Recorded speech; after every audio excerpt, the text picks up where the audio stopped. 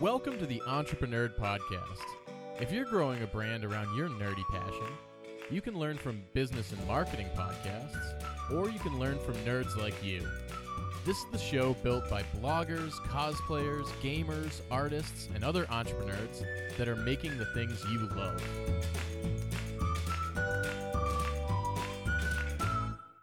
How's it going, everyone? I'm talking to Justin Hanlon from Crit Academy. They are an awesome D&D discussion podcast that's done over 230 episodes, and they have also done a ton of D&D specific products on the DM's Guild, different subclasses and adventures and supplements, like my favorite. They're the terrain options for different kinds of terrain that you can use. And they've also kickstarted last year Memorable Monsters, a ton of great monsters, not just the stat blocks, but the lore and different stuff, so you can plug them right into your game. And their second Kickstarter is now running for Capes and Crooks, a superhero RPG that is a complete RPG system that uses the D&D 5th edition system as a framework. So Justin, thanks for joining me. Hey, thanks for having me on, Tim. Again, last time when you had us on your podcast, I know this is going to be a new thing, but that was but just before we were planning our first product. We have done over like 23, 24 products since then. And it has been a journey. So I want to thank you for having me on again.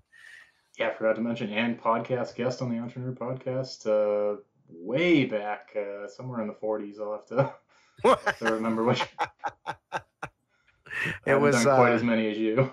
Yeah, well, I didn't really. You said 230, and I was like, "Holy crap! It's been a long time." We're still chugging along. Which I said it once, I'll say it again. My wife didn't think I'd get past 2 episodes, so here we are. You needed that extra push to get through it out of spite. Oh, absolutely. Yeah, man, let's talk superheroes. I've played in a couple of superhero style games just using D&D 5th edition, but this so I'm assuming over the past year you've been developing this. You've run a superhero game or two and used some different systems. So what's the key to a good superhero RPG? Like, what kind of tones are you trying to hit? What have you found successful? So, in my experience, superheroes come in really 2 categories. That very dark, gritty realism like The Boys or some of the tone that the Batman movies come with. And then the very comical Avenger-style superheroes where Hulk busts through a building, but conveniently nobody dies. And so we tried to ride a line kind of between there. We tried to keep we wanted the core to be fun and exciting and fun for all ages, but to also be able to include the more realistic aspects of the game of side effects of what the heroes do. Because when we decided to make a superhero game, first, your characters have to be super. Their powers have to be obvious that they're above and beyond. And then secondly, the tone of the game, we wanted it to be very fun and engaging for the players, specifically so we can target all ranges. But this rule setting allows you to kind of play both sides if you so choose. But we went to more with the kind of Avengers, hopefully, not too many people die kind of feel. But the big core was, how can I make the heroes feel super? And the best way to do that is to make it so they can beat up and take out a lot of baddies at once. That was before I even delved into removing the subclass system, I started experimenting with what we call cronies and henchmen. Because in 5th edition, all your monsters have hit points. They, from your lowest level to your highest level, they got a variety of hit points. Well, in superhero comic books and in the movies, the Flash or a speedster runs in, takes out 5 guys before anybody knows what's going on. The traditional monster rule set didn't really allow for that very well. So by adding the cronies and henchmen, which cronies go down in 1 hit and henchmen go down in 2 hits, allows you to throw wave and wave at your players so that you can really get that I'm super I'm super strong, I'm super fast kind of feeling from the game. And that was one of the core changes that we made.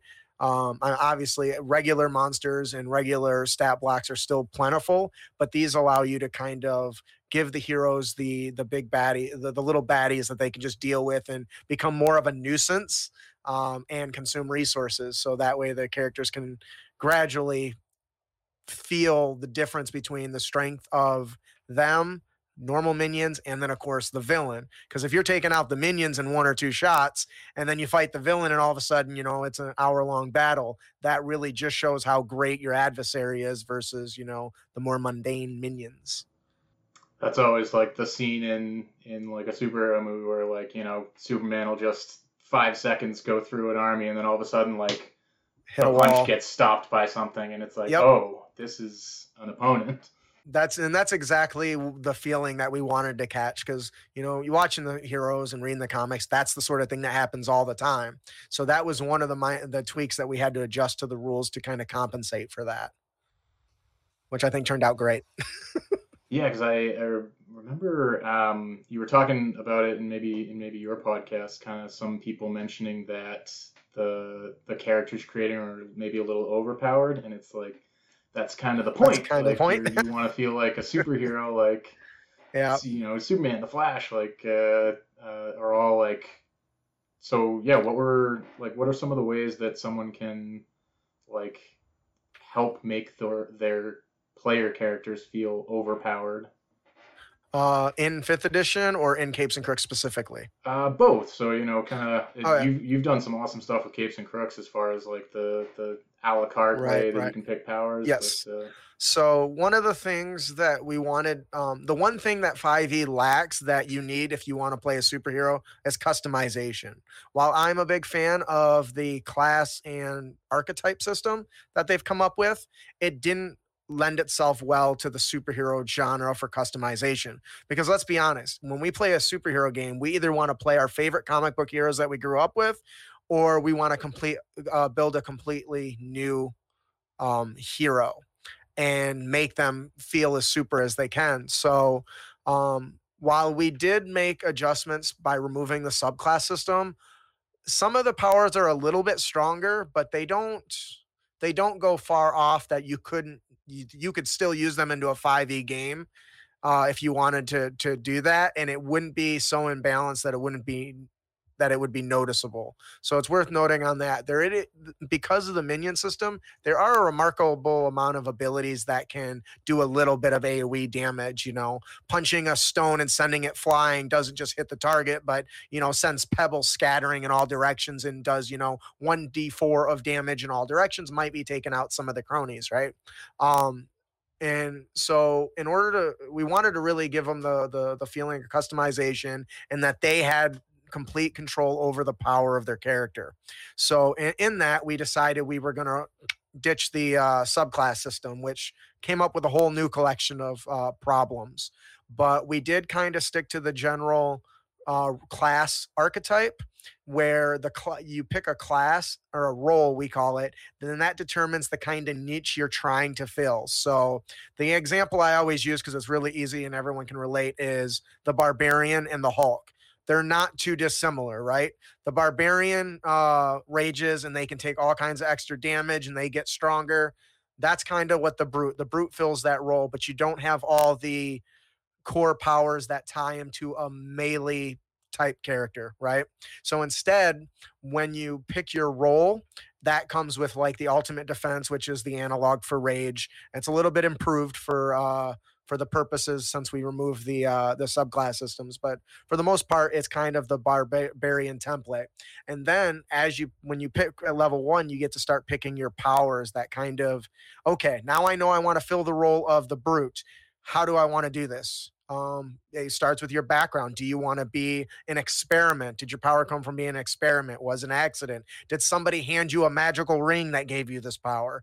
So we have the kind of origins that fill the role of races, except they're a little bit Dark vision is not plentiful in Capes and Crooks. There is only one origin that gives dark vision, because that is something that should be taken, should be 5e always struggles with the fact, oh, I got dark vision, and so we strip that away from most origins. But so once you pick the origin, okay, I decide I want to play like the Hulk. We'll use that as an example. So I'm going to pick powers like air launch, which allows me to hit somebody, knock them into the air, and then follow up behind them and knock them back to the ground.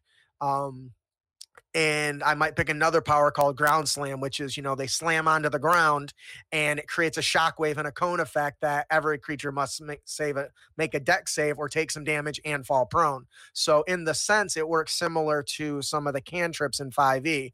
If you ever seen the bonding blade the booming blade cantrip, where it gives you an effect and you hit somebody. So we kind of started with that as kind of a template for our powers that were not related to sending objects flying in random directions or shooting laser beams out of your eyes. So with that, we were able to say, okay, we can do this by allowing them to make attacks and then give them an extra power that really makes them feel like they're doing something within the theme that they're going for. So with that, they would pick up either the air launch or the ground slam would be like the first two at wills, we call them at will powers. Cyclops has that power where he can always shoot laser beams, but he can't always shoot the big giant one where he pulls off his goggles and then it nearly knocks him on his butt because he's out of juice or energy or whatever you want to call it. So we have at wills in place of either making attacks, which you can still do. The rules for making attacks includes weapons, even laser swords and automatic weapons and all that stuff. But once you pick your powers, those are kind of the things you're going to be using all the time. So you don't really need a weapon unless that's the direction you want to go. And there are at wills that are just utility, and you might carry a weapon and only use those for certain situations. A good example would be the implosion grenade. You throw that and it sucks all the enemies into a small area and drags them there so somebody can AoE them all. That in and of itself doesn't really do damage, but it's a powerful utility ability that's actually used as a bonus action. So now I get to throw a grenade and still, shoot, stab, punch, whatever. And then the next thing was, okay, now you've picked your powers. As you level up, you get superpowers. Well, superpowers are not dissimilar to spells in 5e. Because really, what's the difference between the Burning Hand spell and a flamethrower? Not really a whole hell of a lot, right? So we decided that we would take the 5e template for spells, and that would quote unquote be our superpowers. And then we wanted to add enhancements on top of that, more customization, because 5e doesn't really have that. So now we've got these little enhancements, which you can kind of think of them as like mini feats.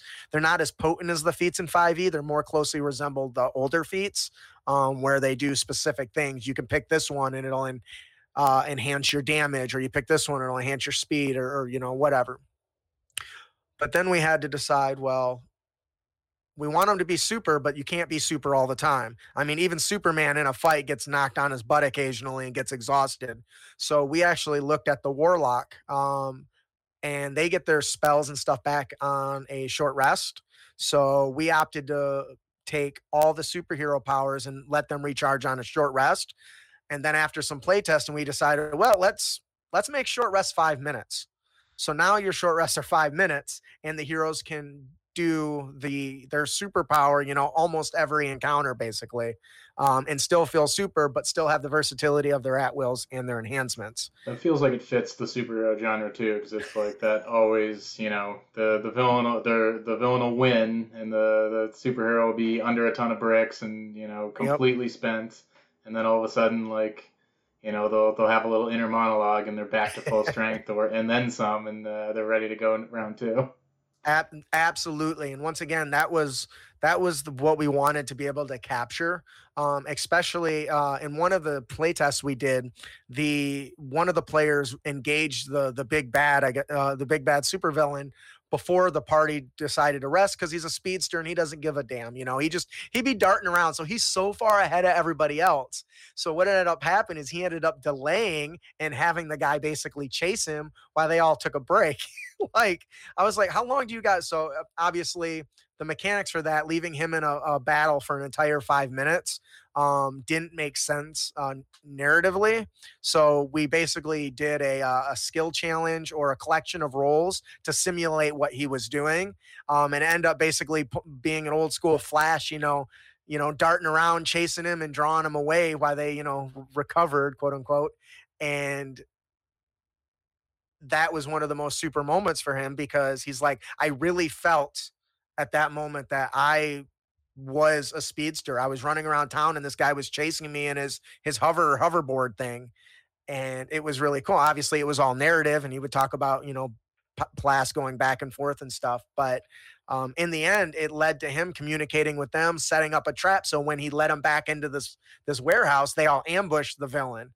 So it really the rules have really made it seem like you can easily be it proved our theory that you could use 5e to make a successful superhero game, because we got a lot of flack when we mentioned it early on that you can't do that, but it turns out after playtesting it works really, really, really well. Yeah. Yeah, in playtesting, what have been some of the ways that you've facilitated some of those heroic moments? Like what like as people are playing a superhero RPG, how can they give players those moments that really feel like, the Flash being chased up and down city buildings, or, Spider-Man all of a sudden swinging through and, coming in. I think a lot of that comes down to what we call the transition narration. So it's easy for DMs and game masters to describe, action as it kind of happens. You roll it. Okay, you hit. Now tell them. So you go in there, you run, you throw a punch. Okay, that's great. Okay, how much damage? Roll damage. Do damage. And that's kind of how traditionally I've noticed people run the games. But we took a different approach, a couple of different ways to ensure that narrative kind of continues.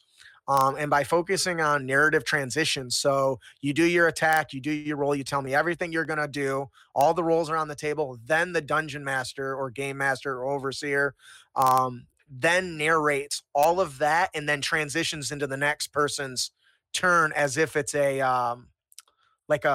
comic book panel, right? So instead of doing one thing systematically, like the kind of rules kind of tell you how to do, you decide all the actions, then you describe it in a super way, because the game mechanics don't care if you move 30 feet or 100 feet if you just say you move. But if you're playing a speedster and he runs in from target to target and does a couple punches, knocking out a couple minions, and you turn to the next person and you say, Tim, a blur of red lightning flashes around the entire room, and you blink with a crackle. You hear a booming thunder, strike of thunder, and three enemies go flying into pillars and are knocked unconscious. And all you see is Justin there with giving you the good job thing as the speedster just knocks everybody out. All that is more interesting and from a narrative standpoint than just saying, all right, Tim, you run from this guy, you punched him, you run to this guy, you punched him, you run to this guy, and you punched him. Where do you stop? Right here? Okay. So I think it really just comes down to that. Instead of narrating stuff as it happens, pick the transition between players' turns and then describe it, and then turn to the other player and say, what do you do now? Because as soon as I say the guys go flying into pillars and the speedster just kind of gives you a good job, salute, you instantly now know it's your turn. What are you going to do? And that's just in general, a more memorable experience as far in my opinion. That's what Zipper on Disney has a good episode about, kind of that narrative combat of like, you describe it and then you use that to transition. And I always, even in fantasy games, I think about that combat from the first Avengers where like Iron Man swoops in, he shield arc reactor blast with Captain America, flies up, you see he flies past Hawkeye, focusing on Hawkeye now, he fires an arrow past the Hulk and Thor, and like it's that perfect like panning through an action scene, like transitioning from one person to the other. I'm glad you mentioned Zipper on Disney, because that's a 100%. He was a guest on our show, and I had nothing but praise for that technique because it has done nothing but make me a better DM. And that's why I want to include some of those details and descriptions in this book, because it's something that needs to be passed on, to help not only better your superhero game, but also your fantasy, your whatever, RPG you're playing. So he's a good guy. He's been on the show a couple times, and I really enjoy his work. So Yeah, he's got some great insights into that kind of stuff, and yeah, Mhm. Yeah, some great videos there. But yeah, For so sure. that's awesome that because that's one of the biggest values of reading other RPG systems is Yes. getting like DM advice that you can apply to any game. And this is so what other like so tell me a little bit about the book and the Kickstarter project and what's going to be included in that. All right, so Capes and Crooks as we have talked, is a fifth edition superhero RPG. Obviously, it's based on the 5e rule set. There's a lot we want to include right now. We have a very hefty goal on our Kickstarter at 30K, because we want to hire some of the best writers. In addition to myself, I want to get all custom art if I can. I want to not only include a multitude of options, but I basically want to include everything you would expect out of a monster manual, a DMG, and a player's handbook all into one book. And so this is not going to be 300 plus pages. One thing that we really want to focus heavy on is, because this is our first time building and fleshing out like an entire setting, there needs to be a lot of details. One thing that really sets Capes and Crooks apart is the fact that the rise, which we haven't shared with what that is yet, but it's what stemmed or really started the appearance of heroes, right? And it's in recent memory, like 25 years ago. So the world is still trying to adjust to the fact that there's people that can think and blow things up. And so the world wasn't really prepared for that. But not only did it affect the people, but it also affected the land and the creatures. So now you get kind of these strange monstrosities kind of running around. So that was something that we wanted to include, because you're going to have the evil genius doctor guy as well. So there is already precedent to include strange things, but we want to have, these kind of cities only be the only safe havens after some time. So you can basically open the world up to, and even plop your own customized city inside. The book we're writing, is big focus is going to be Cobalt City, which is one of these cities that was erected not by the government, but by a private organization that wants to help the governments deal with the rise of these. We call them deviants, though. We're kind of on the fence of whether we were probably going to have to change that, because it does apparently have some not so good connotations with it that we weren't aware of. I'm a privileged white guy, so of course I wasn't aware. But there's little things like that. But currently they're called deviants, and the world doesn't look too kindly on them, for good or bad or worse. Whether they look hideous because they've got spikes coming out, maybe because they're can't control their powers, and so the laws still apply, and our heroes who are trying to be heroes are still breaking the law, because being a vigilante is still against the law. So what really makes Capes and Crooks interesting is the fact that not only are they battling these people who want to do bad, but they also have to deal with the people that want to do good. And so one of the ways that we wanted to include that in the book was, instead of like a alignment system, we want to have like a public opinion system, right? So when you blow up a building, they're coming for you, because not only were there people in the building, but it's public property you damaged, So the players' characters will have to kind of fight from both sides, while doing what's right. That's where secret identities or alter egos come in play, right? Where you have to kind of keep that secret identity and kind of similar to analog for backgrounds, kind of things that you were doing up to that point or you do when you're not saving the world. Like Clark Kent works at the Daily Bugle, or no, that's not him. He works at the Daily Planet. Too many dailies, I guess. But those are things that we really want to flesh out because currently the full playtest is available at our Kickstarter. You can find it at rebrand.ly/back Capes and Crooks. Or just type in Capes and Crooks in Kickstarter or Google. But in the playtest, that's just a couple of paragraphs at the moment. And I have all these notes and stuff of all these things that I want to do. I want to bring on writers to help make this its own world, its own setting, something that people will be happy to have. And that includes, the monsters, all the player options, and all the story and lore. And that's a lot for one book. It makes it really big and really costly to make, but we didn't want people to have to already own the 5e books to get into it. So there is some crossover there. Additionally, you don't even need the D&D player's handbook. Right. You've got a lot of that information in there, and yep. Not only the stuff that you've kind of reworked for Capes and Crooks, but some of the just like actions and combat mechanics. Seems like you've transferred that into your book, so it's the one book that you'll need.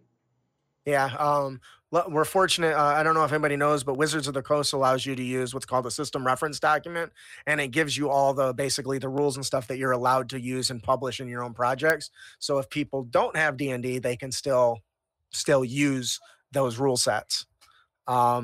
And yeah, you mentioned the playtest because you were talking about some things that you might be changing. So that seems like this is an awesome time to get in on it and take it for a test drive and add some input as you're still kind of developing the whole thing. Yep, our playtest does have a sample adventure in it as well. That you can run right off of the download. It includes some pre-generated characters if you don't want to build your character, though. I ran a game for One Shot Onslaught Group, and they said, this is the most fun I've ever had building a character in an RPG.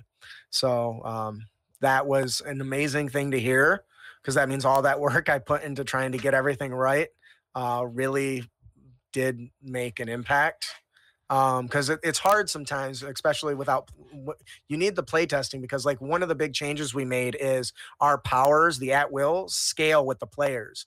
Like in 5e, you get the cantrips that, the firebolt, for instance, does 1d10 fire damage. Then at level 5, it does 2d10 fire damage. And level 11, 3. So all it does is increase in damage. Well, instead, we decided that we wanted them to evolve with the character.